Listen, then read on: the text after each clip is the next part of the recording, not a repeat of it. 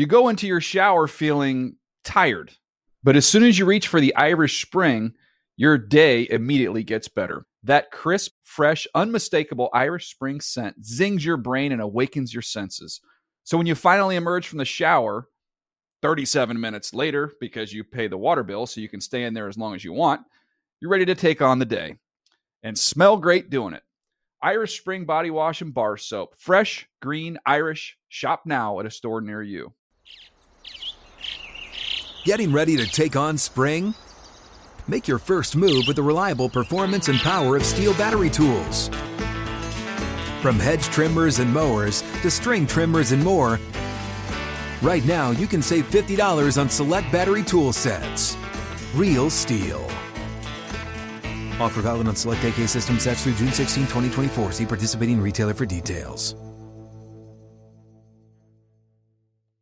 Whether you're a savvy spender maximizing your savings with cashback rewards, a thrifty rate watcher seeking the lowest interest, or a travel enthusiast looking for extraordinary perks, Kemba Financial Credit Union has a visa to complement your lifestyle and unique needs. Apply today at Kemba.org to unlock a limited time 2% cash back on purchases and pay 0% interest on balance transfers for an entire year with a new visa from Kemba. You deserve a card that works for you. Restrictions apply. Offer ends June 30th, 2024.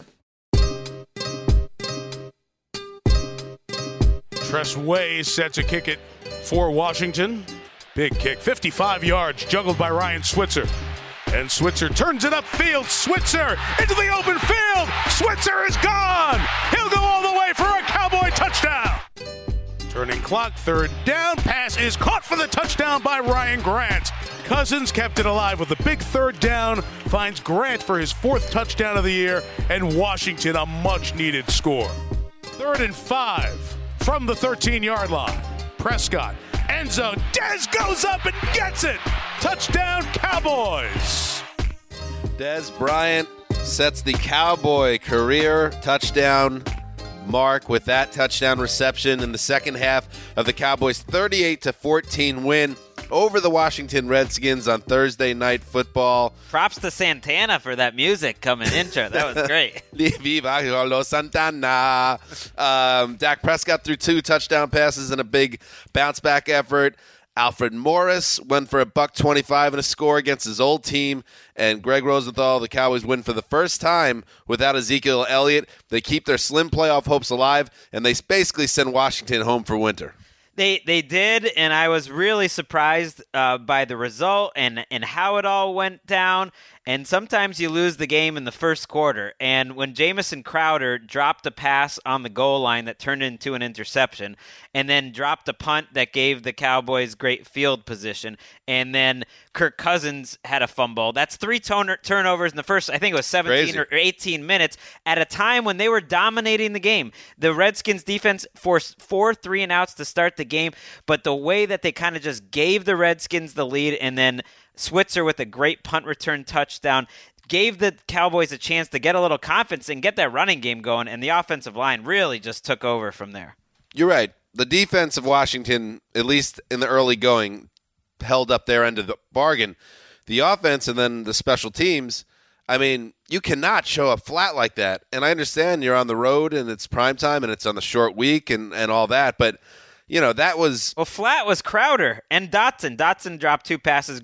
Crowder dropped 1 or 2 and had the 2 fumbles. It's like that was the game to me, at least to start. Yeah, and Washington, you know, the other part of this is, despite how messy they were still in the game. The Cowboys didn't do a tremendous job cashing in on those mistakes early, and then the touchdown that you heard, Cousins' first touchdown pass, that kind of seemed to get things under control, yeah. But then they could not really ever build any momentum. You even got the ball at the start of the second half, but the Redskins just could not get it going today. No, they gave 2 drives in the third quarter where they had a chance to really make this a game, and DeMarcus Lawrence and Irving up front were both really dominant, and I think you saw the injuries. You know, it's a bit of an excuse, but I think you saw the injuries really show up. They lost Morgan Moses during this game, and then Lawrence just tormented the replacement at right tackle.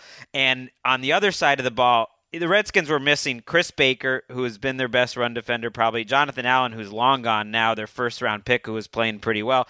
And in the second half of this game, we saw the Cowboys' offensive line that we had seen last season show up, and those creases for Alfred Morris. The only reason the Cowboys didn't score 45 points and score a touchdown every single possession in the second half is because Jason Garrett and Scott Linehan threw the ball once on third down because they were moving that pile, and the only reason was they wanted to give Dak Prescott a little love. That was a waste of time. You just needed to run the whole time. Yeah, and to Dak's credit, he suffered that hand injury, and he came back, and he made the throws. It was good to see Des Bryant. I tweeted this, that one of my favorite players of this decade to watch was peak Des Bryant. Just how physical he was, the way that he really made plays happen. He was the guy you can count on, and also the fact that he was a maniac on the sideline. That was always a lot of fun. So to see him have a decisive touchdown in this game, one other Cowboy to keep an eye on, and a Cowboy that most people probably don't know, but at one point he was drawing favorable comparisons from Chris Collinsworth to HaHa Clinton Dix and Landon Collins was Kayvon Frazier. Yes. Who was all over the field. And in a game where they're missing Sean Lee, and we've talked about on the show how much that hurts when Lee's not on the field, they needed somebody to step up, and Frazier was a presence. So him and Lawrence, to me, were the two defensive stars for Dallas. Yeah, give the Cowboys coaches a little credit. Everyone's been banging on them for not doing anything. They benched Byron Jones essentially in the second half, who was, some people think used to be a kind of a Pro Bowl type player in the middle of his prime. They benched him for Frazier, and it worked out great. They also had a rookie, Chewy Awuzie. Chewy. They call him Chewy around the team, I believe, just because it's easier to say than his actual name. And he played really well, rookie at cornerback who's been hurt all year, so that gives them a little hope. They're not dead. Whoever won this game, I was going to believe was not dead at 6-6, just because of the schedule coming up in the Cowboys' case, because they get Zeke back. Redskins are done, though. 2 straight years Gruden misses the playoffs here.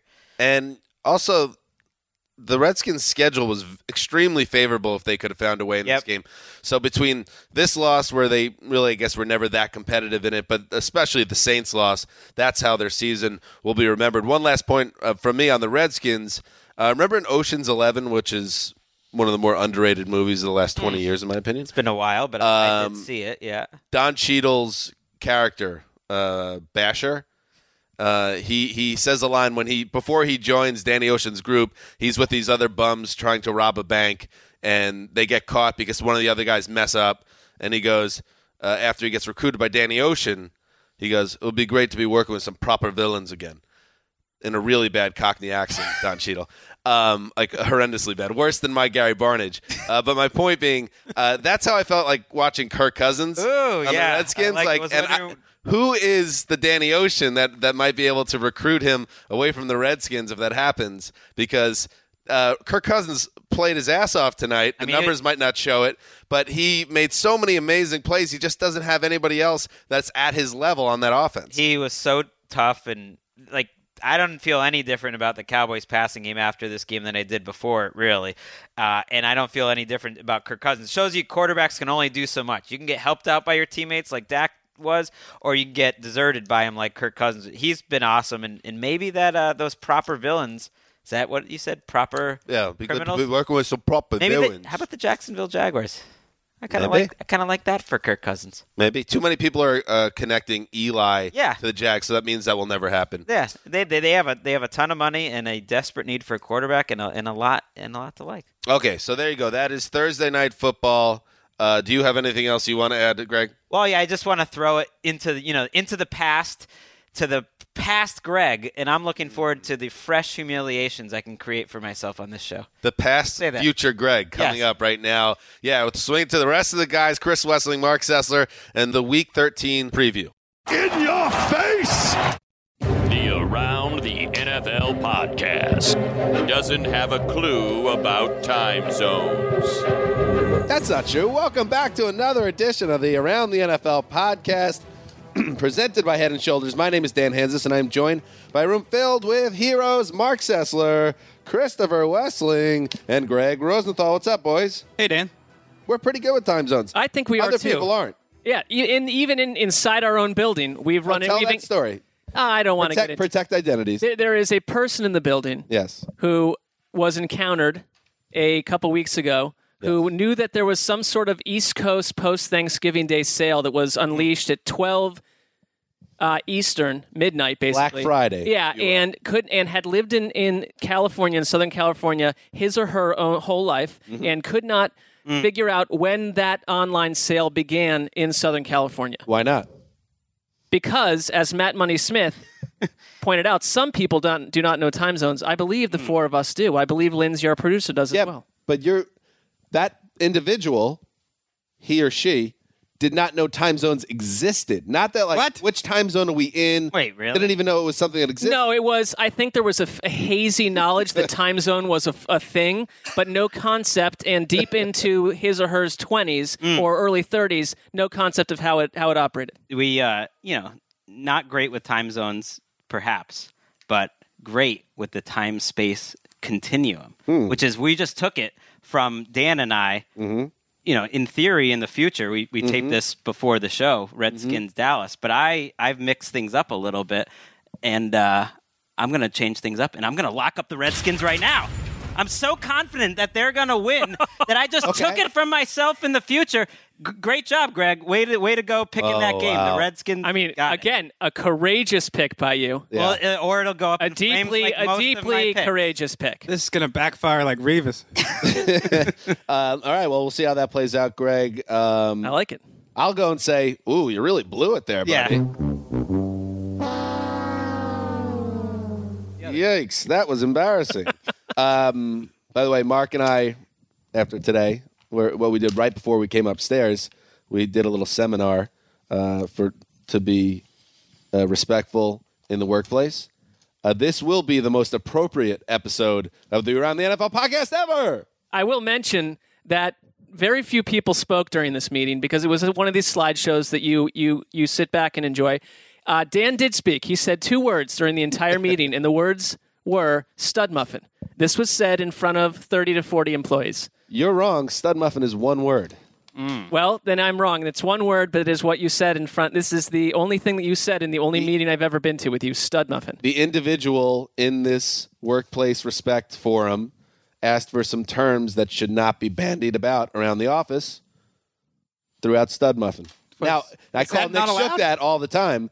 And that I did think of Nick a lot during that seminar, I have to say, and that maybe I have to rein it in with Shook a little bit, especially maybe the sound drop we use with Shook. Maybe some things, and maybe we could talk about that with Nick.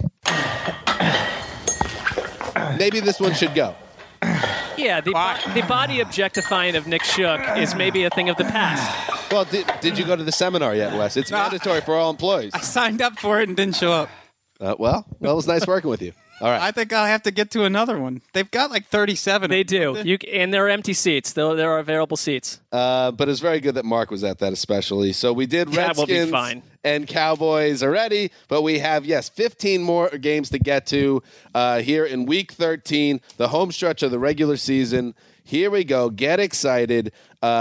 Let's not wait any further. Let's dig right into it, and let's start, Mark Sessler, with your Minnesota Vikings. Once upon a time, Mark, you pounded the table for the Vikings as the team of Around the NFL. You're 1 year off on that because this year they are the real deal, 9-2.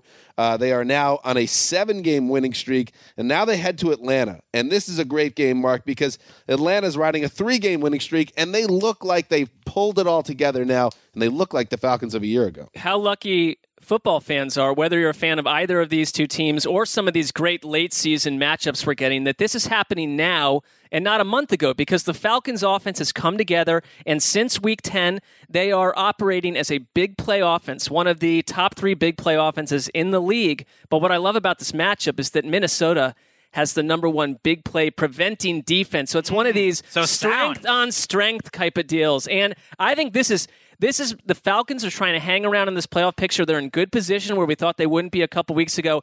But a lot of people, I feel like the Vikings, maybe it's because they're in the middle of the country. They're in Minnesota. They're defensive oriented on some level. Their offense has come to life. They're not talked about as one of these top teams that could vie for the Super Bowl. Right now, they are a bye team, and I think they're going to go in here and they're going to show everyone you got to respect the Minnesota Vikings. No, I just feel very good about it. Fired up there. I feel like the Vikings get overlooked because there's a lot of other great stuff happening in that conference. These guys are going to be there for a while. Case Keenum, fresh off November NFC Player of the Month award. Wow. And this is why I bridled at the notion that Teddy Bridgewater has a higher ceiling than Case Keenum. Chances are Teddy Bridgewater never gets a Player of the Month honor. Chances are Teddy Bridgewater never has a month as good as Case Keenum is enjoying right now. This guy is the hardest sacked quarterback in the league since week 6. You can't sack him. He's too elusive in the pocket. His mobility is on fire. This guy is playing at a very high level, and he deserves a long leash. And this is a great matchup because you mentioned that the Falcons are looking like they did a year ago, and that's true on offense, where they're getting those deep crossers back, those just 20 to 25-yard gains. You know, they've got their own quarterback controversy, between Matt Ryan and Mohamed Sanu. That's a good problem there. But they're not the same on defense. They're worse. They got better late in the season last year. They let Ryan Fitzpatrick go up and down the field. They let a broken Seahawks offense go up and down the field. They are not a good defense, and even though there's players that look good, they haven't really shown as a group any signs of getting better. Can Vic Beasley show up? Right. I mean, would that be a good? Who would have had Adrian Claiborne having a better season than Vic Beasley? Yeah, this is one of my favorite matchups of the year because I was definitely wrong about the Falcons 3 weeks ago. They were so annoying as a team, and they just seemed to be they couldn't get out of their own way. And since then, they've really shown that kind of juice that they had last year. And then what we said a week ago going into their Week 12 game, the only thing that seemed to be missing was Julio Jones and having that type of monster game, and then he blew up in a way that only Julio Jones can. I know we were singing the praises of Antonio Brown. I'm just curious, if you could have one wide receiver for one game, is it Julio? I would take Antonio Brown. Odell's in the mix too, a healthy Odell, but... Well, I don't want to answer this question. Yeah, it's weird because if you said one game, I think I'd take Julio. If you said one season, I would take Antonio Brown week after week, if that makes any sense. I feel like Ben Roethlisberger... Dodge the question a little bit. Ben Roethlisberger is more willing to target Antonio Brown when he's covered than Matt Ryan is to target Julio Jones when he's covered. I really like this Falcons team. Like, I love watching them. Maybe it was because we covered them in the Super Bowl, and I bought in. Like, I want them to win this game. I'm going to pick them. Let's pick them. Yeah, let's pick this game. Mark. Vikings. I'm taking the Falcons just for the home field advantage. And they're healthy. The Falcons' problems have been when they've had like Sanu injured, Julio Jones banged up. Sanu's playing really well, aside from the pass. Devontae Freeman's coming back from his concussion this week. I wait actually locking up the Falcons, but I didn't want to disrespect Minnesota. But I got the Falcons as well. I'm taking the Falcons just because I want it to happen, and it's a coin flip. Mark. Why not? I'll say it again, Vikings. But is it going to be a comeback, you think? Or I don't think this time. Okay. I think the Vikings are going to, they're pretty road-proof. I think they're going to, once again, they're going to drop a little bit of a hammer and say, it's about time that you peer at us and see us as what we are, a Super Bowl legitimate team in the NFC. A few years back, they jump out ahead. This would have been a hero pick. Yeah, they jump ahead. Don't bring up They jump out ahead. Greg. They don't need to come back. You took hero picks from us, Greg. Oh, you monster. Don't mourn hero picks. Yeah, exactly. That's not allowed. You can't have it both ways. Moving on. The Detroit Lions, 6-5. Coming off that loss to the Vikings now, travel to Baltimore to face the Ravens. Chris Wessling, all right, they got the job done on Monday. Joe Flacco, again, looked really impotent. Let's just be honest about this. So every week seems to be a coin flip with them because the quarterback can't move the ball and the offense stinks. And they're a little bit healthier now, but they didn't look much better against the Texans. I thought with Danny Woodhead, and then you had that period there where Mike Wallace was injured, Jeremy Maclin was injured, Brashad Perriman was injured. Those guys are all healthy, and they're still not moving the ball because their quarterback's not very good. But the other side of the ball, they are very good. And I know the stats going around about all the bad quarterbacks they've beaten this year, but they're a good defense. And they're especially good at cornerback in the secondary. They don't have to worry about shutting down the Lions' running game because the Lions don't have a running game. So you can sell out to stop Matthew Stafford. Yeah, those quarterbacks are Deshaun Kaiser, Brett Hundley, Tom Savage, E.J. Manuel, Matt Moore, and Andy Dalton. But here's what I would say. Those are the teams they've beaten. Those are the teams they've beaten. But with that stat, and a lot of I tweeted that out yesterday. A lot of Ravens fans coming at me, and I don't have a problem with them doing that because the Steelers and a variety of other good defenses have also faced a bunch of low-level quarterbacks. That's an NFL problem. That's not the Ravens' fault. Their defense is solid, though. I went and looked after I saw that just to see who they have played. And, if we wanted to use QB Index as a guide, for instance, they played one top 10 quarterback or one top 12 even all season. So they've also pitched like a variety, and they've almost 3 shutouts. And also, it kind of balances out because they have the worst quarterback in the league that's not in the lineup because of an injury. Listen to this. He's Flacco, or the Ravens are second to last in total yards, passing yards, yards per play, third down conversion. Flacco himself is last or next to last in yards per attempt, yards per game, touchdowns to interception ratio, and passer rating. And he's completed just 5 of 33 pass attempts on balls 20 yards plus downfield. That used to be one of his real strengths of his game.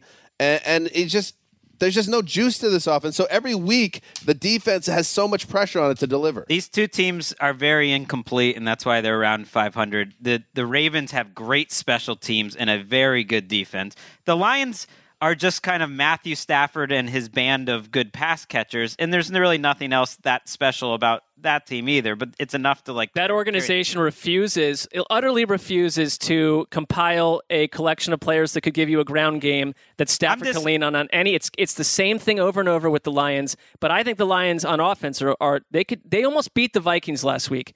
The Vikings had control of that game all game. But they did what they always do. They crawl back in at the end, and they had a shot, and that's why I don't count them out. It's a little disappointing. Amir Abdullah, we kind of wondered what would he do if he had a full healthy season.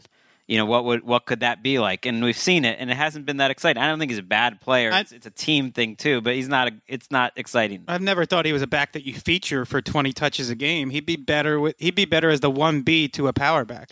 Let's move on. Talk about a trip. Let's take a trip to the Throne of Ease, where the New England Patriots are hot as a pistol. Hot as a pistol. That's an old saying. Everybody. Yes, it is. Some people like, hey, guns. What's going on with guns? Is this back to your shoot from a hip thing that you were bringing up? Shoot from the hip, shoot from the cuff. Anyway, whatever your feelings are on gun control. It's an old saying. The Patriots are as hot as a pistol, okay? I think we can all agree on that. Ironically, the only team that fires off guns, I believe, when they score touchdowns at home. Well, that's offensive. Yeah, offensive to some. That's true. It's not a semi-automatic. It's an old musket, so that makes it okay. Anyway, Patriots 7 wins in a row, 9-2, and now they travel. I was going to say Rich Stadium. Remember old Rich Stadium? Yeah. Like that. I like to say Orchard Park. Just like I never called it Giant Stadium just because it felt very demeaning as a Jets fan. Always called it the Meadowlands. They used to play in War Memorial Stadium, which was nicknamed the Rock Pile. That's great, too. Anyway, now it's New Era Stadium, which is a baseball cap. Anyway, so here are the Bills. And, Greg, throw a little credit to the Bills. Here, I'm going to throw them a bone. Won 6 games. I'm going to throw them a bone here. A weaker team. And I thought that win against the Chiefs, although they caught the Chiefs at the right time, obviously, that was a really spirited effort by their defense especially. And maybe some other teams would have quit after what happened around the quarterback. So I'm not saying Sean McDermott now should be back in the Coach of the Year consideration, but I'm saying they maybe got past that and survived. And they deserve some credit for that because that was pretty grisly for a couple of weeks. Yeah, and on balance, they're 6-5. If someone had told us that at the beginning of the season, we would have been very surprised that they were able to win 6 games in whatever fashion that they did it. So they've overachieved, and I think Tyrod Taylor is a mobile quarterback who could give the Patriots defense a little bit of problems, but it's still hard to imagine this Bills defense, which is good but not great, really slowing down a Patriots attack, which is kind of firing on all cylinders. Even though they lost Marty B now for the season, Chris Hogan hasn't played in weeks, and he's not expected to play. Matter. And it kind of doesn't matter. That Marty B happy ending storyline, very happy. I didn't really want to have to deal with Marty B this year. You were quite annoyed by that. At media night, saying, "Oh, it's so great to be back at the Super Bowl." Meanwhile, everybody back in Green Bay agrees that he quit on him. Anyway. Poor Marty Booker never gets thought of anymore as Marty B. I mean, these are two teams. The Bills, if nothing else, are careful and they create some turnovers. That's how the Patriots have been winning so easily a lot lately, as they're dominating in terms of picking off opposing quarterbacks or coming up with forced fumbles. And Tyrod is careful to a fault, maybe. Like he's a more athletic or a little more athletic Alex Smith in some ways, good and bad. Well, one of the criticisms of Tyrod before he got benched was that you can't play come from behind football with Tyrod Taylor. You have to have a lead to play with him. And the Patriots are going to score 25 to 35 points because that's what they do every week. Can Tyrod Taylor keep up in a shootout? I doubt it. On offense, LaShawn McCoy, obviously, he still can make plays. But the wide receiver group, they're kind of in a tough spot there, too, because Kelvin Benjamin, it's a torn meniscus.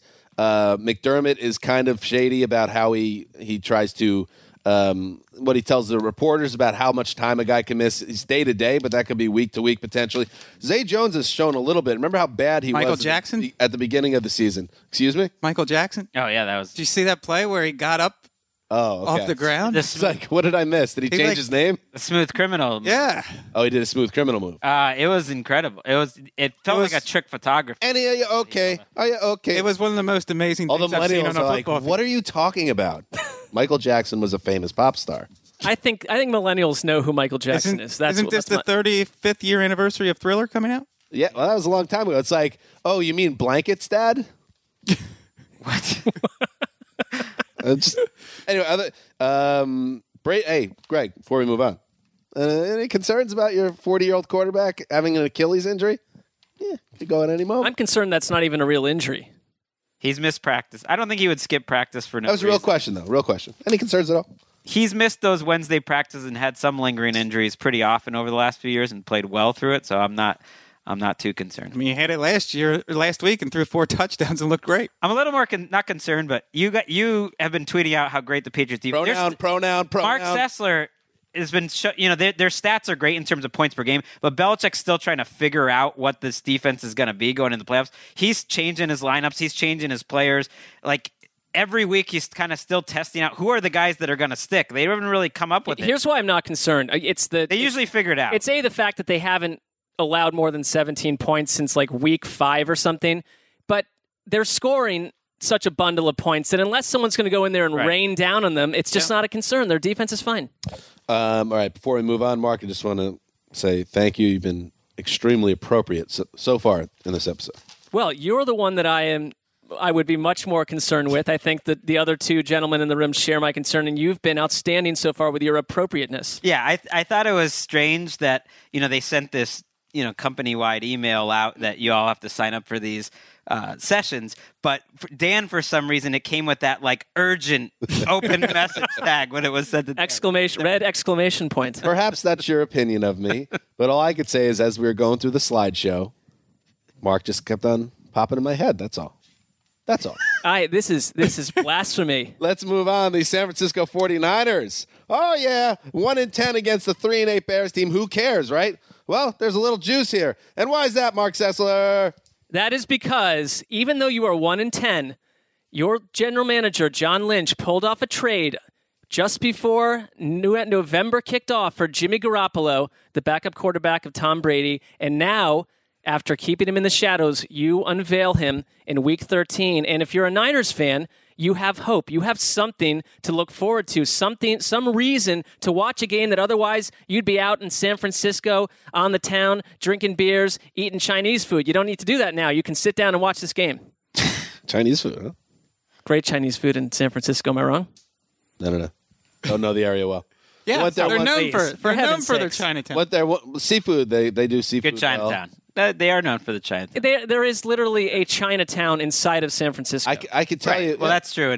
I'm sure they do a nice job. L.A. I'm sure they do a nice job. We went to San Francisco for the Super Bowl, for Super Bowl 50, and I don't want to do like a blanket statement, but some of the scariest vagrants I've ever seen. Oh, my God. I've lived in Boston. I lived in New York. I live in Los Angeles currently. I don't know what's going on up in San Francisco with the vagrant population, but something's up. I think you're going to get some tweets because San Francisco offers a little bit more than that. It's lovely, but I think the answer to your question are drugs. Chinese food? I don't need that appropriate meeting to know that I can't talk about some of the activities I saw those vagrants doing. Interesting. Anyway, back to the game. So Garoppolo makes the start. Greg, the Bears, they have a defense, right? Yeah. And Garoppolo's on the road, which is tough, and he doesn't have a lot of weapons. So this could be a tough spot for him. It would have been tougher a month and a half ago when the Bears were healthier. And watching them last week, I know they were going against Philadelphia, but just in general, the minute that Leonard Floyd went out for the season, I thought that really changed them as a pass rush group, because when you had him and Hicks, who is just playing outstanding. I mean, if he was on a good team, he might be a Defensive Player of the Year candidate, Akeem Hicks. They don't really have enough going on. It's not a good secondary, and now you're not really getting much pressure. I think it's a good matchup for Garoppolo. I do too. I agree with you that the Bears really miss Leonard Floyd. Pernell McPhee is out there trying 100%, but he's playing on one leg, it seems like. They don't have the pass rush.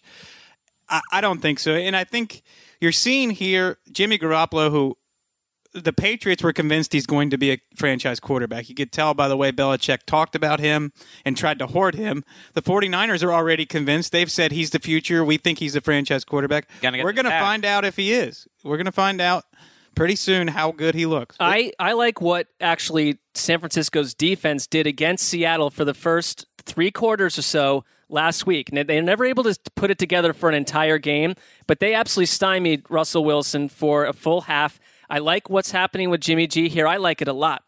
You want to know how much I like it? How much? There's a 1-win team going on the road into Chicago, and I'm going to lock it up! Like that. Locking up the 49ers. On the road with Jimmy G, baby. I mean, they've got the more experienced quarterback. I guess not in terms of starts, but Trubisky's not.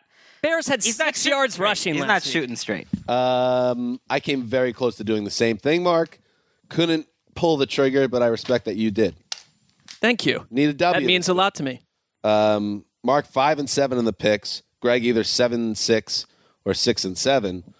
I have self-sabotaged a few weeks. I'm trying. Hopefully, this wasn't another occurrence of that. Wes 1-3. What? That can't be right. Well, listen. Check out the Lock It Up subreddit or the Lock It Up Twitter handle. The old Zeus are at 8-4 in first place, but I've lost 2 of 3. So, Greg, the window's open for you at 6-6. Well, yeah, we can play this stuff. Well, you're in first place, so. No, you don't have to talk over it. It's fun.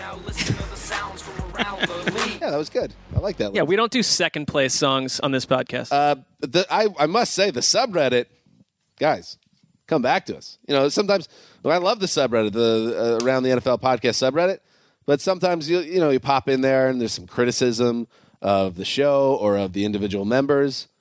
Guys, it's not that easy, is it? Because you're 0-3.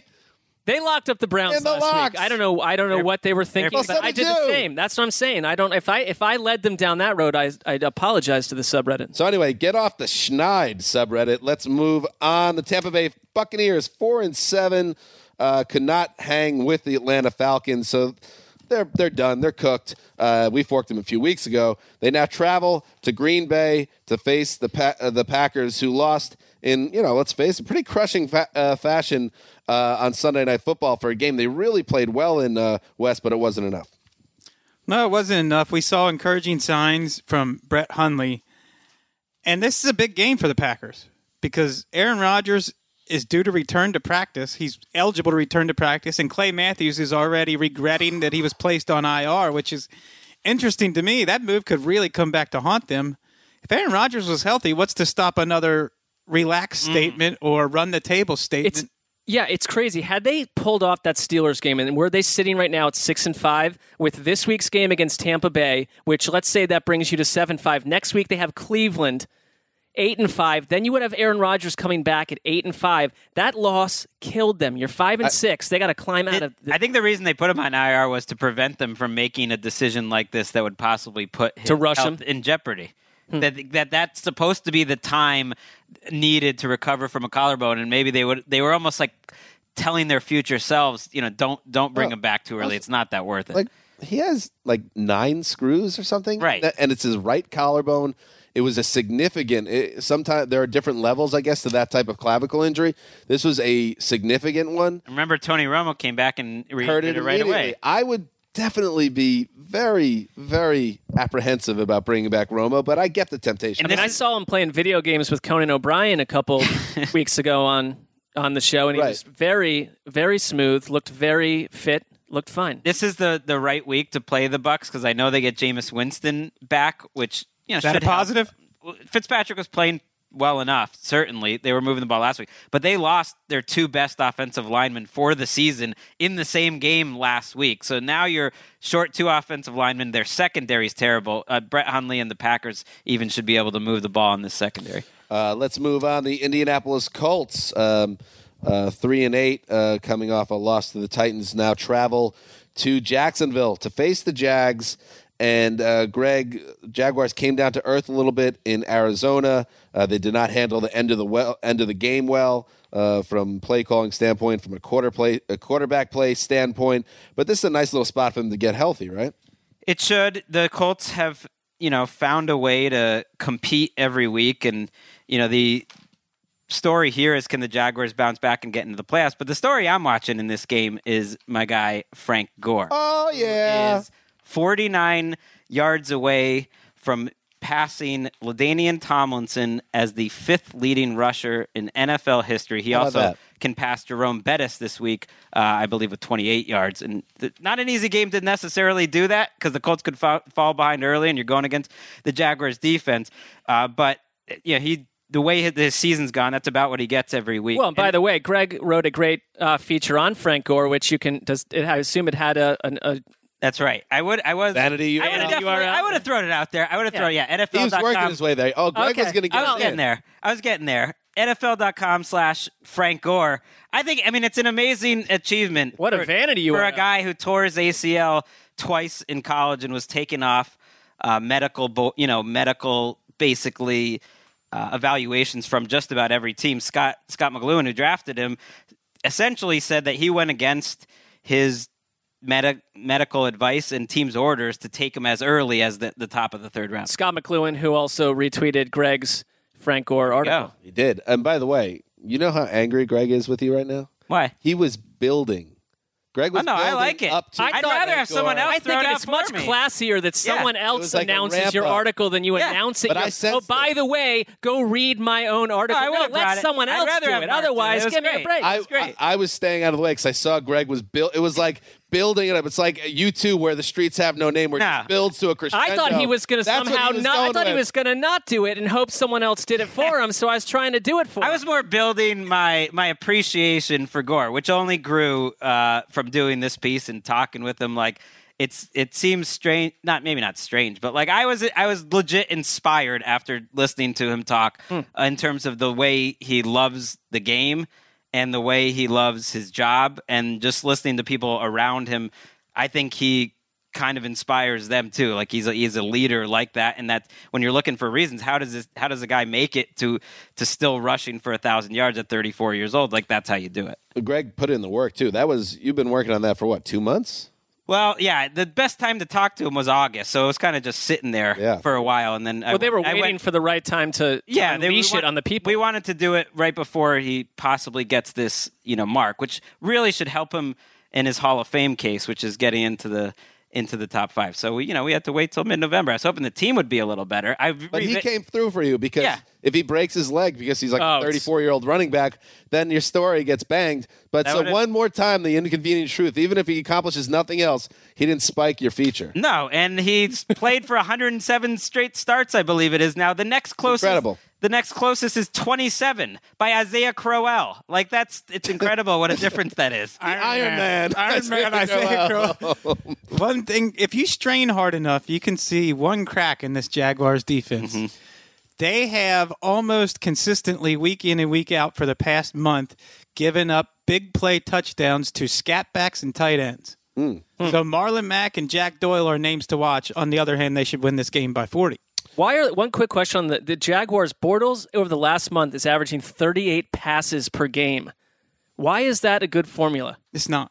I mean, you got to get away from that. Because I think teams are going above and beyond, and I think the Chargers were the first ones to absolutely sell out to stop Fournette. Like a comical, almost like they're insulting the Jaguars coaches and quarterback with how much they're like loading the box and just one-on-one on the outside, 9 people in the box, and it's almost like you have to throw it. Moving on, one last thing on this. Did you, Dan, see Chuck Pagano's Groundhog Day?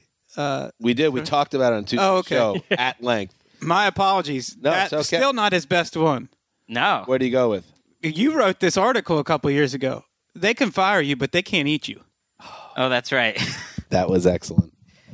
They can fire you, but they can't eat you. And that's true. That is true. I mean, well, that's not true. In some cultures, they have. Have you ever heard of the Donner Party, which was not a culture, but a disaster averted by eating human beings? Failed cross-country trip. Yeah. Yes, cannibalism is sadly a thing.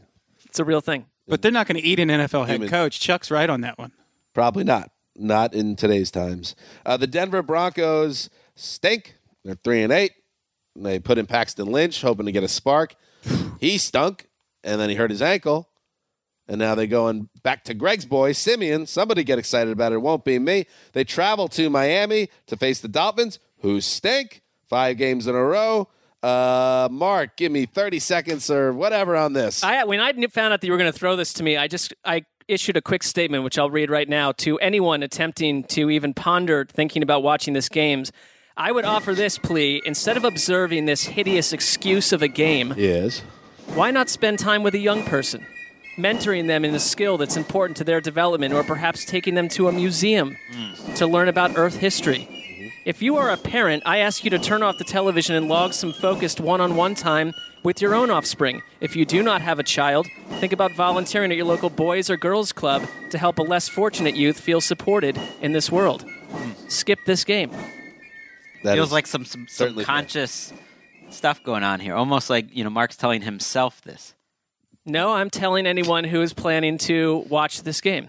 Moving right along, the Kansas City Chiefs. Oh, my goodness. What has happened to the Kansas City Chiefs? They are now 6-5, riding a 3-game losing streak. Everybody thought they would get healthy at home against the Bills, but they did not, and their offense once again.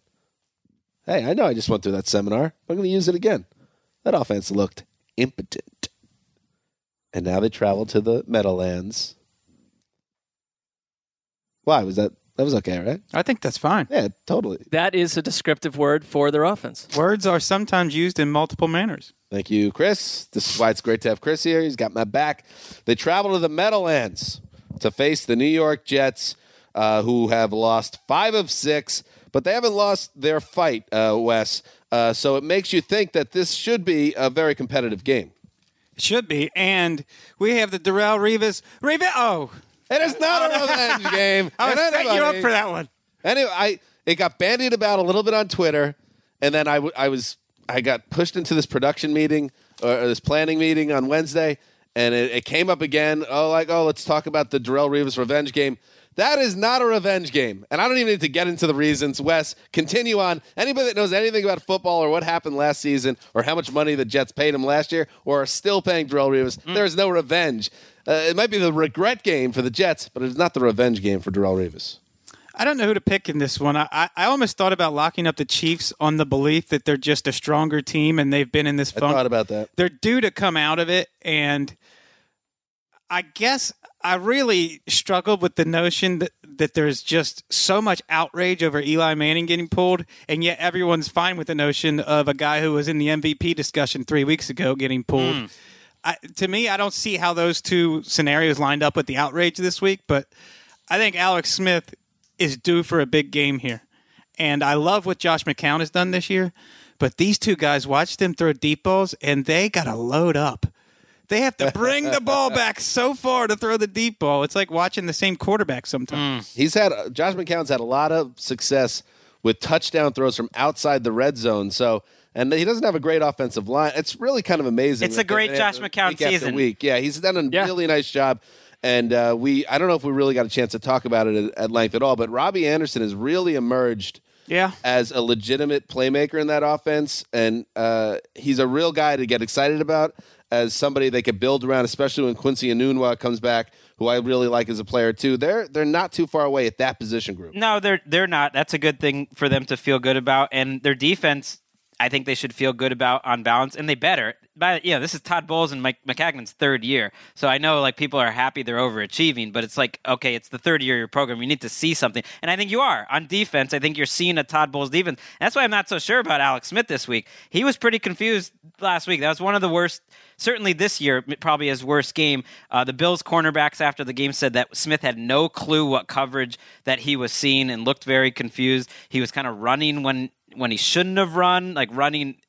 You don't expect that from Alex Smith. Right. He's throwing short of the sticks on 3rd and 8. That's something that's his normal. Right, that we've seen a little bit before. And I think it's a tough matchup against a defense that does confuse some opposing quarterbacks. I don't know. If he looked like that again, then I think it makes They were a hard watch. They've been Chiefs, a hard watch they were. for a month on offense, but especially, and the fans at Arrowhead were booing that offense by the second series because they're already sick of it, and it only got worse from there. I think that people still, if you're not watching the Jets, I'm not saying the Jets are a great team, but they fight from the beginning to the end. And I mean, what they did with the Panthers, it was tough to see them lose that game because they've lost so many of these games with critical calls in the fourth quarter. I don't look past the Jets at all if I'm a Kansas City fan because this is a tough situation. I think the Jets will win. I really think they have a chance to, and I actually don't equate. I don't know if you were saying that the Eli Manning and the Alex Smith thing should not be equated or that they should be. I'm saying there should be a lot more outrage at the notion of Alex Smith being benched than Eli Manning. I'm going to be honest with you. I starkly disagree because of the two situations. I think that the other one is about Eli Manning's legacy and the end of his career.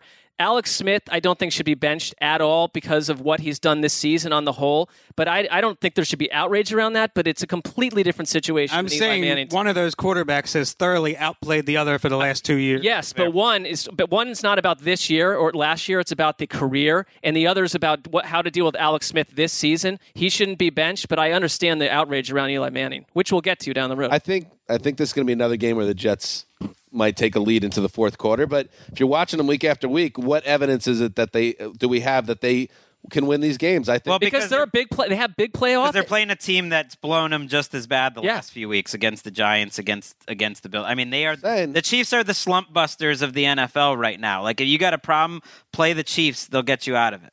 Wow, so you feel strongly about this? I feel the Jets are playing better right now. Okay. Do you feel the NFL is that predictable? No. Okay. Not at all. Chiefs go 6-6. It's a coin flip type of game, but the Chiefs right now have been getting some teams out of slumps. Chiefs are candidates to be last year's Vikings, where you start in a way where everyone puts them in the playoffs in the AFC Championship, and here we are, they're about to go 6-6. And how about you stick it to Revis? Well, if you're paying him $5.5 million this year, torch him. Don't let him beat you. I'd love to see Robbie Anderson lining up opposite him. He'll probably get Marcus Peters, but Jermaine Kearse could make some plays.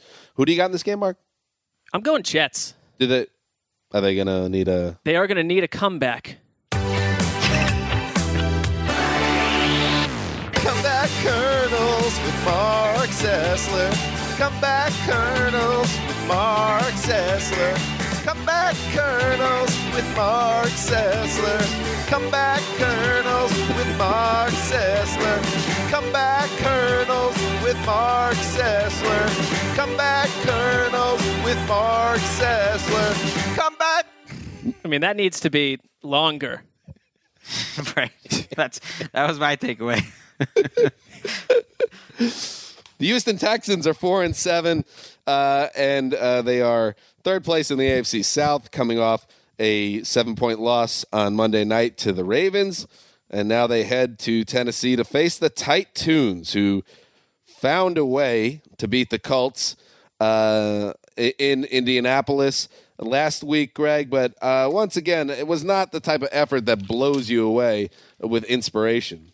No, the Titans have more or less been the same team all year. We've been waiting for them to change in terms of their passing game. We've been waiting for the running game to be consistent, but it just hasn't been. I am hopeful that the drive at the end of that game, and the Titans, if nothing else, you have to give them credit for 4 fourth-quarter comebacks.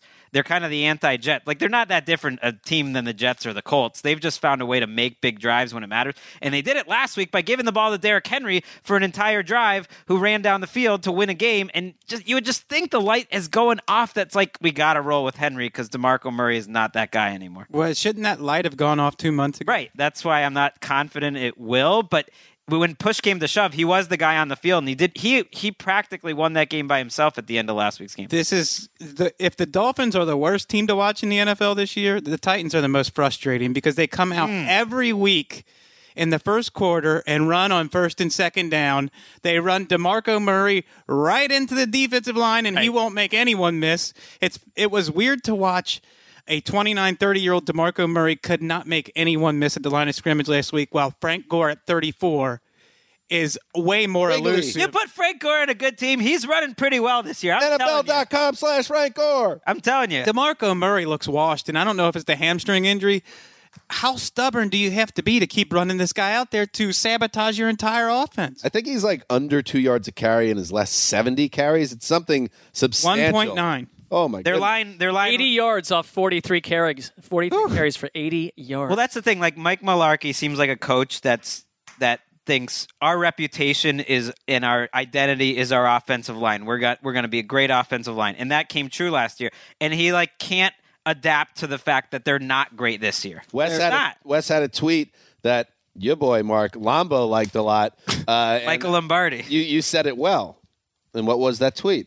Basically, that Titans fans are delusional if they think they have a good team. They've been far more lucky than good, and they're chasing the ghost of last year because they're dead set on establishing a running game that's an apparition right now. They don't have an identity, and I look at this. I know the Texans are lost at sea with after post Deshaun Watson, but there are stars on this team like DeAndre Hopkins against the Ravens was unbelievable. Yes. Jadeveon Clowney is a star. I mean, they've got legit guys that can come in and disrupt and blow up game Lamar plans. Miller's running pretty well these days. And not a star. Yards. Not a star. Yeah. I can see that. I don't think the Titans here. I mean, the Titans are. Wes is right. They are incredibly frustrating to watch. They have been stripped of all identity from last year, and it's depressing. If Marlon Mack doesn't fumble and the Titans fall on it near the goal line last week, they lose to the Colts. They should not be counted on to beat any team in the NFL, and I'm not so sure they're better than the Texans. And by the way, Marcus Mariota, everyone throws on the Colts. If he can't throw on the Colts. I mean, he made some great throws last week. He really did. The throw he made to Delaney Walker when it was like 4-on-1 coverage was beautiful. He throws a couple in like that every week. Where you're. It was a bad game on balance, though. I thought he had a good game. Ball placement wise, it was really good. He has taken. I think he's a tough guy. I would never question his toughness, but I think he's taken it hard that West forsaked him early in the year. Well, that he gave. You know what? That franchise had it coming for signing Matt Castle. Sorry. Wow. Guy should not be in the NFL. What is the Jimi Hendrix song? It's like castles made of sand. I thought that was someone else. Crumble to the sea.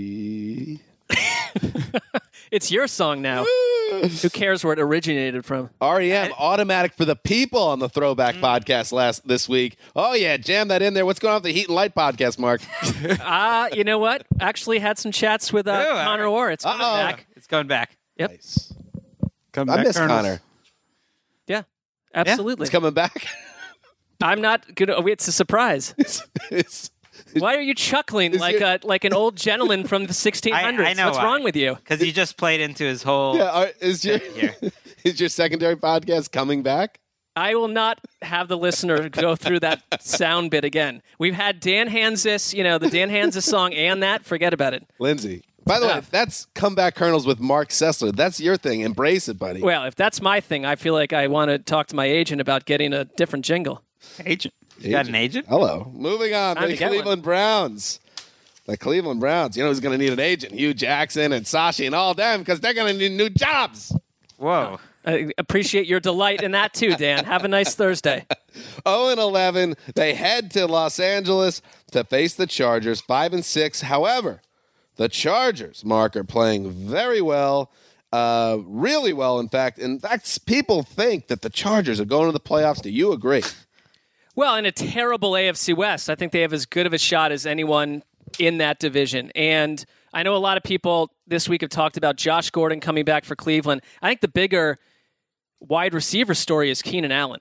I really love that Los Angeles, the last couple of weeks, that he is the engine of that offense. They have centered it around him, and he's the reason I give them hope. I think that they've got their act together. The defense obviously has got some talent, and I think that Los Angeles can do this. I think they're going to take care of Cleveland, especially after last year. You're not going to say, we're going to be the team to get Cleveland in the win column 2 years in a row. There has to be something inside that locker room about that says we simply at home cannot lose to the Browns. It'd be a Chargers thing to do, though. It got their coach fired last year. I think they're playing too well on both sides of the ball. Their defense, they've got, according to Pro Football Focus, the number 1 and 2 pass rushers in the NFL in Bosa and Ingram. Casey Hayward is the number 1 cornerback in the NFL.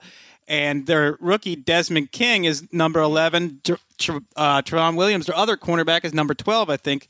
They are really good in secondary and in pass. They're generating turnovers. And I don't know if it's it's the reason why things changed. But when the minute Denzel Perryman came back, they were a different defense. They were really bad at that position, and he adds a physical element, and he stops. They're a tough team to run on. Now they are, yeah. You guys talk about Keenan Allen? No. I was conversing with our producer behind the scenes just now, so I missed everything. We opened with Keenan Allen. You did? That's what I opened with. Oh, you did? He's playing well. That was like 2 minutes. Yes, he's playing well. Ago. Catch a lot of balls. You just skip past Josh Gordon, by the way. I mean, that is a big story. I saw randomly some fantasy analyst out there be like, oh, he's officially the starter. Now I'll put him into my top 50.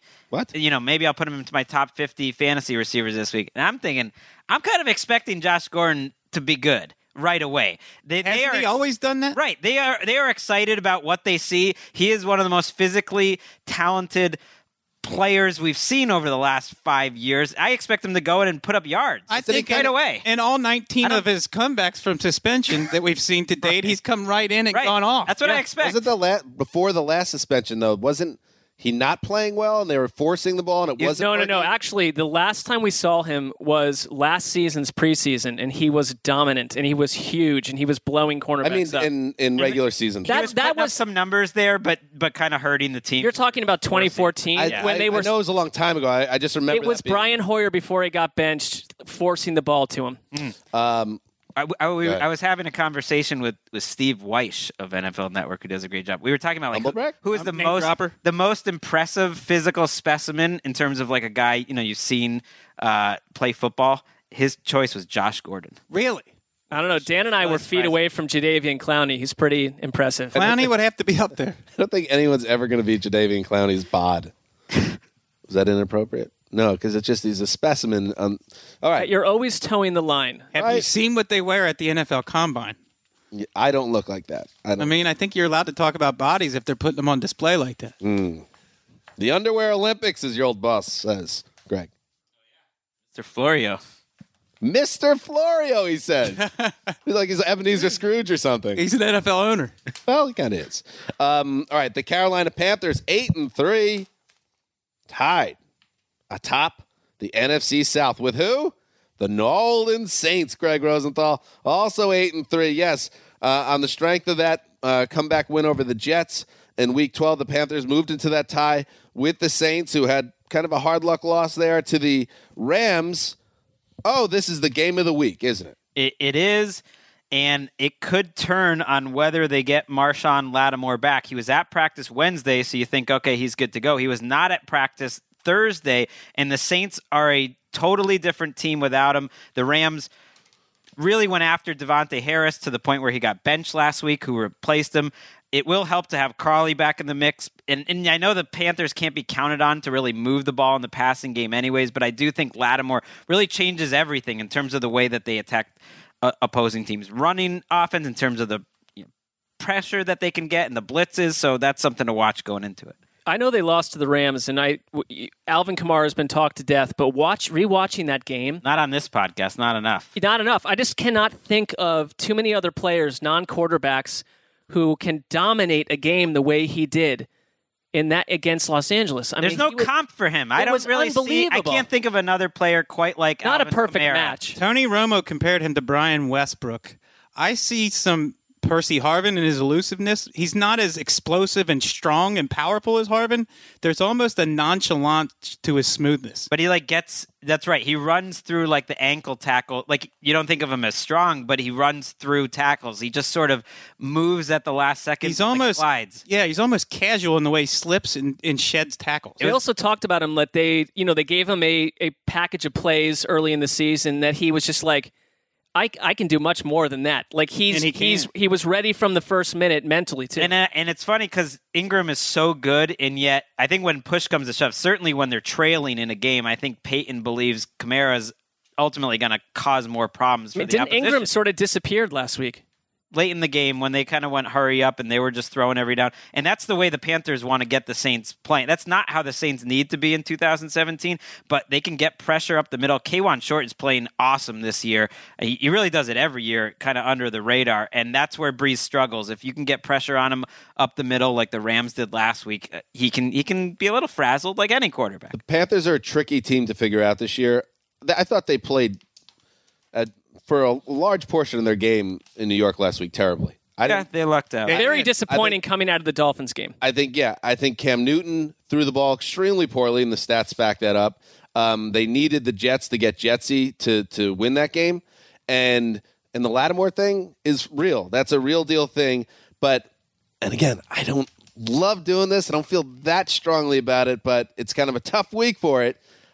Based on the way Panthers looked last week, the fact that I do love the Saints at home, especially, and the fact that Lattimore probably will be back, I'm going to lock it up. I like the tempered enthusiasm. I'm anticlimactic. Yeah, because I'm a little nervous about this one because, again, the Panthers from week to week, you really don't know what you're going to get.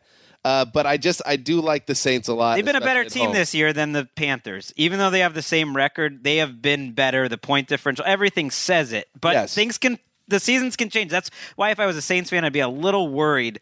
Just, Armstead's a little banged up. Some key guys. Like they should be ahead of this division. It's amazing that the Panthers and Falcons are right there. It sounds like Carolina may not have Greg Olsen. That would be a big takeaway. He didn't make it through last week's game. I didn't think he looked like himself even before he re-injured his foot. He was moving really gingerly, I thought. Right, and they're not much on offense if they don't have a running game. And I guess it's week to week to find out if they did. They had it back for a couple weeks, didn't really emphasize it last week. Does Jonathan Stewart drop a pitch every week? Yeah. Seems like it. You would think there might be internal talk with the Panthers. They see themselves as a likely playoff team. Maybe give Olsen a couple weeks again to see if he could feel right. If they put him back out there again and he leaves with another foot injury, I mean, it's a tough situation they have. And the Saints, let's not forget, dropped a bomb on the Panthers back in week 3. I mean, just a destruction of them, which at the time felt random, but it actually was the start of what this. I just feel like they were both. I saw it too. I thought they were both different teams back then, though. So I want to see how that translates. Moving on, the New York Giants travel to the Black Hole to face the Oakland Raiders. The Raiders still hanging around in the AFC playoff picture. The Chiefs' free fall has really changed the complexion of the playoff race because now that division is potentially in play. So they are 5-6 after their 21-14 win over the Broncos. And the Giants, of course, Mark Sessler, have Geno Smith behind center. 210 straight games for Eli Manning. That streak comes to an end. Yeah, and I guess, I think it's interesting just to see the different reactions to the Eli Manning thing because, Wes, I totally understand where you're coming from. And I don't know if it's just growing up watching the Giants my whole life, listening to WFAN for hours at a time in the middle of the night, and just to see the visceral reaction from Giants fans. All 80% of my friends that I grew up with are Giants fans, and they're upset by how a team that's normally handled things so well. This feels like something that the Browns or the Knicks would do, the way they handled this. And they know it already. And they know it because the owner said, whether it was the right decision or not, it rubbed me the wrong way. And it's not about the fact that Eli Manning is some quality quarterback this season, but where the message gets mixed for me is this concept that we're going to get a look at Geno Smith of all people. That's all it is, I think. I think if they had a Patrick Mahomes sitting behind him, we would understand this decision and we would see it as forward progress. Geno Smith, to me, never equates to forward progress in a quarterback switch situation. That's all. I don't understand why they're doing it. I think there's the second part, too. I think that's part of it. And Webb's going to play. The second part of it for me is, and we talked about it, how there's no way this could be Ben McAdoo's decision, and perhaps it's not, but the more we're reading, there is a possibility, I think, that it was mishandled, which the Giants don't mishandle things, where basically McAdoo pitched this idea of playing half a game. And then that's preposterous. That was the whole thing. And then Eli rejected it. He rejected it, and then it led to what happened before maybe even went up the flagpole, which should be inexcusable. It's potentially McAdoo might have been the one that was at the center of this, and then ownership. He must have known Eli would. I'm just saying it's maybe not as cut and dry as we thought it was when the news came out that absolutely. McAdoo might have actually been at the center of this, which should have never happened because McAdoo's Ray Hanley. He's instant history, and Manning's a legend for the Giants. It almost always ends poorly. If you listen to Bill Walsh, Bill Belichick, Don Shula, they would say he would cut his mother. All these legendary coaches will cut anyone. It doesn't end great, but the Giants messed it up. I don't know what rubs me the wrong way is why was it so preposterous, blasphemy to suggest trading Eli at the deadline because the Giants are a solid organization. They'll have a statue of Eli someday. You can't just trade him. Well, yeah, you have to look out for the organization, not the player. And the organization should have traded him. But I would have helped him. Trading him, I would not have had the same reaction to. The season is lost. The idea that the icing on the cake to one of the worst Giants seasons in 4 decades is you, for no real reason, bench him for a player that we have no idea is going to be any better. And people hate Geno. And the vitriol to Geno, I feel like, is even over because he's been a New York quarterback and because he's definitely had his off-field things that rub people the wrong way. Understandably, like, people just don't like him in terms of, like, they don't give him a chance at all. The last 4 starts he had for the Jets were actually solid. It's been so long since he even played. I feel like I have a lot on the line watching this game, and I think the Giants have a chance. You're feeling that, I'm in Geno Nation. I was thinking of locking this game up for the Giants. Geno Nation. You know, we're out there. Small nation. And we're strong because this Raiders team has got a bad defense, so that's good for him. And they might not have Amari Cooper or Michael Crabtree. It looks like they definitely won't have Crabtree, and it looks like they won't have Cooper. So they're starting Seth Roberts, who's the lowest-ranked wide receiver in Pro Football Focus in the entire season. Johnny Holton, who's struggling. It's like, I don't trust this Raiders team for anything. They're a bad team. Them losing to the Giants would not surprise me. The Raiders are a bad team.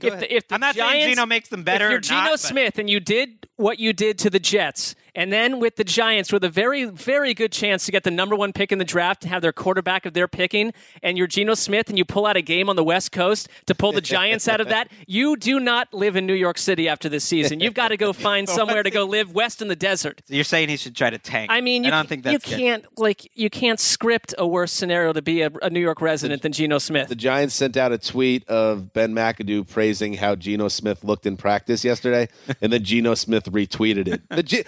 I love the Geno coaster. I'm going to miss it when it's gone, but it's great that it's back and Greg's in the front car. That's right. For every view. Well, the coaster has one car and he's in it. Right. Well, I wrote this Making the Leap, which was, I have to admit, I don't know if it was tongue in cheek, but it was partly intended just to annoy everyone in this room. But I wrote that, and he hasn't started and completed a game since. I wrote that 4 years ago. No, I'm saying, I've still been waiting. He's got to make that leap. After 5 years of pointing out on this podcast that Eli Manning's the most overrated football player I've ever seen, I do want to also point out that I think it's really cool the universal respect that he engenders, and that you saw from every corner of the football community that he's held in that high of regard. How can you hate Eli? Maybe not as a player you don't like him, but he's always been a good dude. A class act, and he comes to work and does the whole thing. Yes, Greg? No, go on. Okay.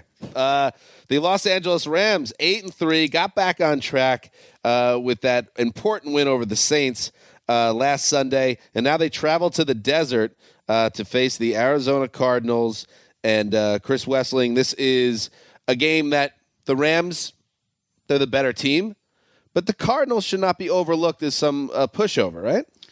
Depends which Cardinals teams show up. I mean, some weeks they are a pushover, and then some weeks, like last week when Chandler Jones beasted out and was one of the best players on the field, and Blaine Gabbert had some comeback in him and made some good throws, I don't think you overlook them, but the Rams are the better team, and to me, they have one of the stories of 2017 in the NFL going on right now. Their innovation, what Sean McVay is doing with Jared Goff at the line of scrimmage in a hurry-up offense before the mic shuts off at 15 seconds. Basically, Jared Goff is taking Sean McVay's brain to the line of scrimmage. Sean McVay is calling out the other defense. Sean McVay is calling out the audibles. And this is to me, it goes back in the line of history to what coaches have done with Paul Brown goes back to the 1950s with Otto Graham. Paul Brown was criticized for turning his quarterback into a robot. And this is what Sean McVay's doing with Jared Goff now. And I think it's a credit to Sean McVay that he's doing it, because anyone could do it, but you have to be on top of the defense. You have to be on top of your playbook. Sean McVay delegates responsibilities to other assistants that most head coaches have. And I saw Scott McLuhan, former Redskins GM this week, said, it's not that easy. I've seen a lot of great offensive minds who can't do what Sean McVay's done. They've tried to do it. And they've got something going that I think might take the league by fire, or the competition committee might address it. Or there aren't that many people, like you say, that could pull it off. I mean, right. A lot of first-year head coaches that consider themselves, or who are considered to be offensive gurus, they jump in, I'm going to call my own plays, I'm going to take the whole offense on my back, and the whole thing crumbles because there's too much as a head coach to absorb and do along during the week and on game days, and he's done it in pristine fashion. Like, he has to be seen, although I think it should always be Belichick, but he is the coach of the year with no one even close behind him right now. I think that's true, and you just notice Peyton Manning did the same thing, is essentially, but he was the one that's making all the choices. You get up to the line with 20, 25 seconds left, you look at it, and then you just wait. You end up, it looks like you're wasting a lot of time, but you're calling the audible, you're moving guys around, and it was striking to see that in person, how that's just play after play after play, and I think Goff deserves a lot of credit, and you could almost see him getting maybe just a little bit annoyed because there was about 6 or 7 straight questions on it Wednesday,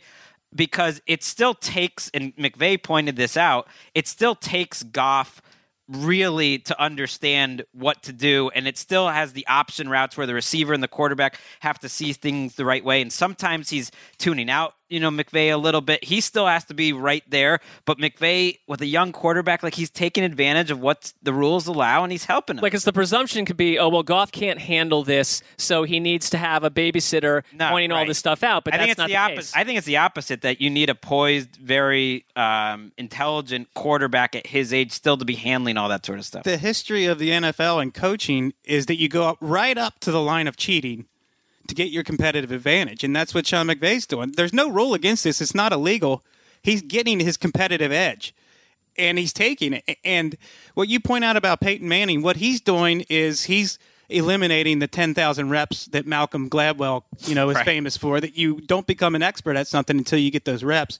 So McVay is doing the thinking up there, and I think what you'll see next, now that it's becoming common knowledge just in the past couple of weeks what's going on, what's to stop a defense from, at 14 seconds, totally transforming the look they're giving? Yeah. Because Sean McVay's up there telling McVay what the defense is. Microphone shuts off at 15 seconds. As a defense, now all of a sudden you transform into a different defense. Oh, before we move on to the next game, Mark, you mentioned WFAN. Right. On fire when the Eli news went down. And I was really happy that my boy, Mike Francesa, and our boy, Mark, got one last giant New York sports story to really sink his teeth into. We have a couple of calls just for fun. Let's check in how Giants fans took it on WFAN, the major sports station in New York. I have had it with the Giants organization. I have been a fan all my life. We've had season tickets since 76. I have seen the Giants go through terrible times. He's a great man. He's a good quarterback. Yeah, he Wes. is surrounded by an offensive line that has been changed up, 7, 8 times this season? And they're going to put Geno Smith in? I am sick. How the Giants have handled this is a hallmark of those two organizations completely bungling a delicate situation like this. And as far as Eli goes, he's going to land on his feet, have another 2 or 3 good years, and the Giants are going to have to grovel on their knees to get him to come back and retire his number. Very fired up. All right, let's move on, guys, to Sunday Night Football. Oh, yeah. The Philadelphia Eagles, 10-1, the best team in football, at least according to that record, get a nice test after a soft part of their schedule that they took advantage of. They travel to Seattle, Chris Wessling, to face the Seahawks, who don't have Cam Chancellor. They don't have Richard Sherman, but they still have Russell Wilson, and that means they have a chance, right?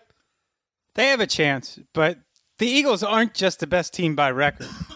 They're the best team by the eye test, by every metric you can come up with. Celebration test. They're just the best team, and I know Mark has said they put him in a late 80s frame of mind. When I watched him, they put me in a weird headspace. I start thinking, whoa, you got, on one side of the field, you've got these highly athletic human beings. On the other side of the field, you have another group of highly athletic human beings. They're all drafting from the same talent pool, yet the ones in green do everything perfectly, and the ones on the other side of the ball can't do anything. Weird. It's just you watch them, and they're like, why are the Eagles so much better than the other team on the field? Why is it that everything they do just hums and works perfectly? And it has to come down not only to talent, but also deployment. They're being coached really well.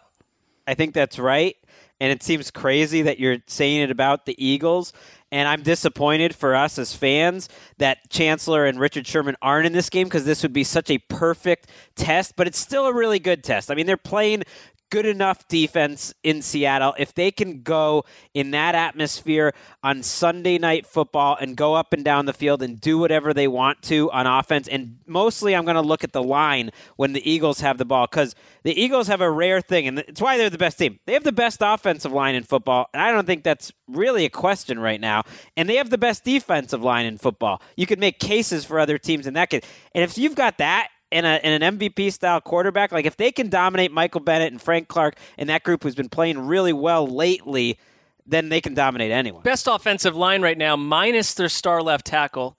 And I look at every position group of the Eagles, and I look at every position group of the Seahawks, and I say, you tell me one place where Seattle is predominantly better. This is the game. Receivers. Better than Really? the Eagles? I just don't agree. I would take them, yeah. I just don't agree. Zach Ertz counts. If Zach Ertz counts, then it's a little closer. But to Wes's point, that the way that they're being used, getting wild. the way It's like they're playing, this back and forth is kind of enjoyable. Just keep it up. I don't know. I think this is the game that a lot of people who, if you're sleeping on Seattle and their ups and downs this season, Linebacker. you think, in Seattle, they're going to take care of business against the Eagles. This is where the Eagles stumble. I've been hearing it. The Eagles are going to stumble once or twice before now and the end of the year. I think this is the game where they go in and they say, we're going to show you how complete we are, how we are buzzing, and this is the team right now that is absolutely going to roll into the playoffs 14-2, 15-1, and they will not be stopped. They are an unrestrained buzzsaw, which is why I'm locking it up. The Eagles go into the clink and put it on the Seahawks. I like that. The Seahawks have not been underdogs at home like this. They're a touchdown underdog this week I think, since before Pete Carroll was around, or maybe the first year. Like, no one's expecting them to win this game. And if they do get drilled, and that wouldn't surprise me because I think they're a very flawed team, can we start having the conversation maybe a little more in Seattle and nationally to get rid of this Seattle offensive coaching staff? I am sick of Tom Cable. I'm sick of Darrell Bevell and everyone saying, okay, Russell Wilson's carrying everyone around him. Yeah, that's true, including the coaching staff. It is a tough group to watch. It's all supposed to be about, like, okay, maybe they don't pass protect well, but they got that zone blocking scheme that you're going to be able to run the ball. They can't do that either. And I think it's a really poorly coached offensive group, and they need to change it because they're wasting the defense. Does it go a little bit beyond just the coaching? Like we've said it a million times, you've not addressed correctly, at least with good draft picks. But that's kind of my point, is that those are all first and second round picks on their offensive line, and Dwayne Brown getting paid a ton of money. They've invested a lot, so it's either John Schneider's fault or the coaches, and I don't think you're getting rid of Schneider. You cut Alex Collins, who looks like the best player the Ravens have on offense right now, and that's the position the Seahawks need. This was a front office that everyone looked at and said, let's do things their way. And there was a reason for that. They were very successful, but they've hit flaws. Should be said, this offense has not grown. It's regressed. They are 7-4, and if they can find a way to win at home, which will be a huge challenge against the Eagles, they will be 8-4, and the loser of the Saints and Panthers will drop to 8-4. So, and if they don't find a way to win at home, they're in deep trouble. They're going to have a real hard. It's going to be a hard task to find a way into the wild card. Got the Rams coming up too. Picture, and yeah, I know you threw out your hot take. You destroyed that hot take. You destroyed the hot take. Not according to Seahawks fans in my mentions, I didn't. Yeah. You just said you destroyed the hot take that Russell Wilson could win MVP. I think he's going to have a huge game here, and if they win and beat the 10-1 Eagles in prime time, guess what? People are going to pick up. It's going to get louder and louder that he should be in the conversation. Well, one thing with that I want to point out is 30% of the season is to go. So if Russell Wilson lit these teams on fire, the Eagles and the Rams, for instance, coming up, like that's a lot of season left. We think of it, it's almost done. It's like 30% 50% of the season's 50 games in baseball. Right. So why did you destroy the hot take? Well, right now. I'm saying right now. He'll have another. He's not in the conversation right now. In a future episode, the hot take he destroys could be his own hot take. It's good. We have that flexibility. Yes, we do so many. We're so flexible. We locked up a 10-1 team and a 1-10 team on this podcast today. I wouldn't count on Russell Wilson lighting up an Eagles secondary that everybody has underrated all season long. This is a top 5 secondary. And what's a bigger mismatch in the NFL than Seattle's pass protection against this Philadelphia line?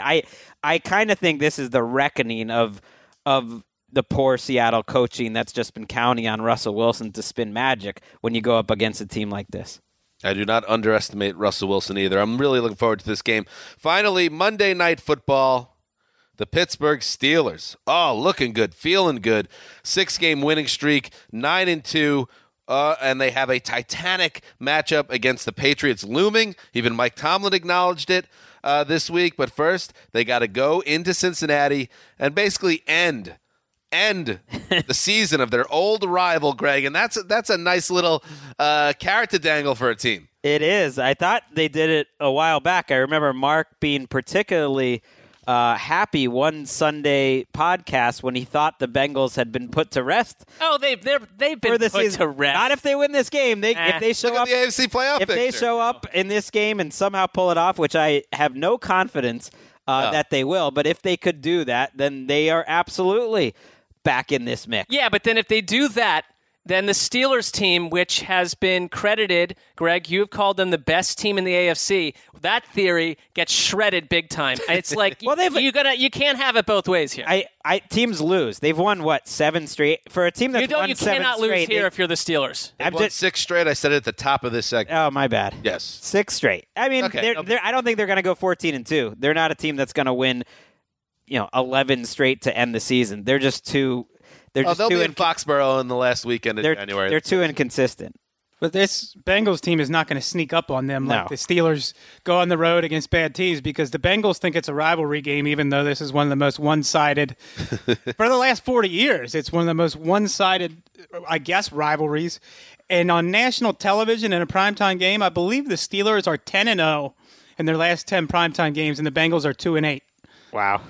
The Bengals do not show up on primetime. And Marvin Lewis is an idiot. And the Steelers are completing with this game what I like to call the Adam Gase, which is they are completing their 3-week tour across our primetime properties, Thursday night to Sunday night to Monday night. But unlike the Dolphins, they're fun to watch. They get it done, in the end. And Ben Roethlisberger, after all the struggles that he had early in the season, is playing well. He's playing well enough. Really well. And he was a guy, I remember the kind of conventional wisdom, I probably said it too, 5-6 years ago, was here's a quarterback that's not going to age well. And you know what? He can't move around anymore. He's not really making those crazy plays, but he's aging just fine. I mean, he's still a top 10, very solid quarterback, same age as Eli Manning and Phillip Rivers, but he's still playing not at his best, but close enough. To that point, in their last 5 games, which they've won every game, 13 touchdowns, 4 picks, a passer rating near 105, over 8 yards per attempt. He's doing Big Ben things. He doesn't, like you're saying, he doesn't escape trouble like he used to. He's much more statuesque than he used to be. A little bit. Well, not like the old days. Well, go watch the game-winning drive against the Colts, and he's getting out of trouble a couple of times to win the game. He's doing more the Brady kind of moving in the pocket, getting around, maybe not the crazy like whirling dervishes. And the Steelers, even though the defense isn't always dominant, they do have a way of closing out these games, these close games. Tua and Hayward seem to always be their closers, where in the fourth quarter, that's when they get the most pressure. One Bengals question, speaking of Marvin Lewis, is this the last time we see Marvin Lewis facing the Pittsburgh Steelers as coach of Cincinnati? It's a good question. I hope not, because I have sandwiches randomly not randomly. What if the issue were to extend beyond food for you? No, I have sandwiches on the Bengals making the playoffs, so I'm not giving up hope. To Wes's point, the Steelers have won 11 of the last 14 matchups, including the playoffs. By the way, Pittsburgh, you want to talk about non-rivalries. It's a non-rivalry against the Bengals, and the rivalry between Pittsburgh and Cleveland is utterly abysmal. The record there it's utterly ridiculous. So that's 2 teams in your own division that you cannot call rivalries. that's it for the Week 13. Well, I'm sick of it. So is Wes. Preview. Wes seems fine with Wes it. is a Well, I'm sick of it for Wes. A little ATN cat update if we can get one before we leave today. Well, so this amazing GoFundMe page. Okay. It's that live sound. Jerry must be hanging out in the studio. Yeah, that doesn't sound like a I was like, cat. Jerry is in an aluminum can or something. It did sound that way. So we're sponsoring Jerry at Karma Rescue Inc. in Culver City. And our $1,000 goal, which launched, with not a lot of social media fanfare because we're just letting it seep out there. Totally organic. $515 out of 1,000 already, and it's continuing to grow by the day. What's that address again? The address is www.courtsofThunder.com. No, it is www.gofundme. 3 W's, everybody. That part's important. GoFundMe.com. No, 3 W's. 3 W's. www. Everyone knows. Oh, do I constantly say www? We need to I still do. put I in the always W's? do that. I always do that. Since he brought it up. Who says the W's anymore? All right, forget the W business. It's GoFundMe.com/ATNCat. And if you cannot spell ATN cat, it is ATNCAT. Well, also, if you can't spell ATN cat, do not donate. You're probably on your every dollar. You're probably on your parents' computer. Also, is any of this money? And I'm not trying to be a jerk here. I'm just a dog guy. Is this going to other animals? Or It is. cats? That was my question. Why would one cat named Jerry? What would it do with a cold $1,000? It is not all going to Jerry. Gets a weave, gets his right. It's not. Jerry's not suddenly living in luxury. It's going to be spread to dogs, cats, and many animals that need help. By the way, the cats in my house, highly allergic to them, and last night they were up in our outside our window from roughly 1 until 3:30 in the morning, going utterly nuts. So this is why you're pushing this hard now. You got to get these cats out of here. Getting desperate. We got to find a safe home for them. All right, there you go. We are philanthropic folk. Just as long as most of the money goes towards dogs. Yeah, let's at least make it How dare you? at the least 50-50. And let's be honest, Wes, 80-20 would be good too. This has turned It got weird. All right. really against the Next time you hear from us, You are troubled, both of you. Wes and I will be at a dog shelter. The rest of you will be watching football, enjoying yourselves, and then on Sunday night we'll be back. Greg will be on the road, I believe. That's correct. Going to the Saints game this weekend. You'd have to imagine by the time we do the show, Greg has got his writing done. He's going to be in New Orleans, his old town. Will I have it done though? Probably not. But yeah, go on. Sorry. I mean, you're going to get that thing done quick so that you can get out on the town and do Greg things in the middle of New Orleans. What are Greg things? I don't think Greg's going to go cut loose and drink any grenades or anything. I know what I'd be doing if I were there. Those are Mark things. That's Mark. Okay, just Mark. Well, no, I do have some college friends that one's coming in town happens to be in town for the game. So yeah, it's going to be good. Sounds like a nice tall glass of rosé. We will disown you if you do not take advantage of being in New Orleans on a Sunday night. I hope to be on the show as well to talk quickly about the games. All right. Very good. There you go. Let's get out of here. Dan Hanzus signing off for the Quiet Storm, the mailman, the old boss. Have a safe trip, Greg. And Lindsay Fulton behind the glass till Sunday night.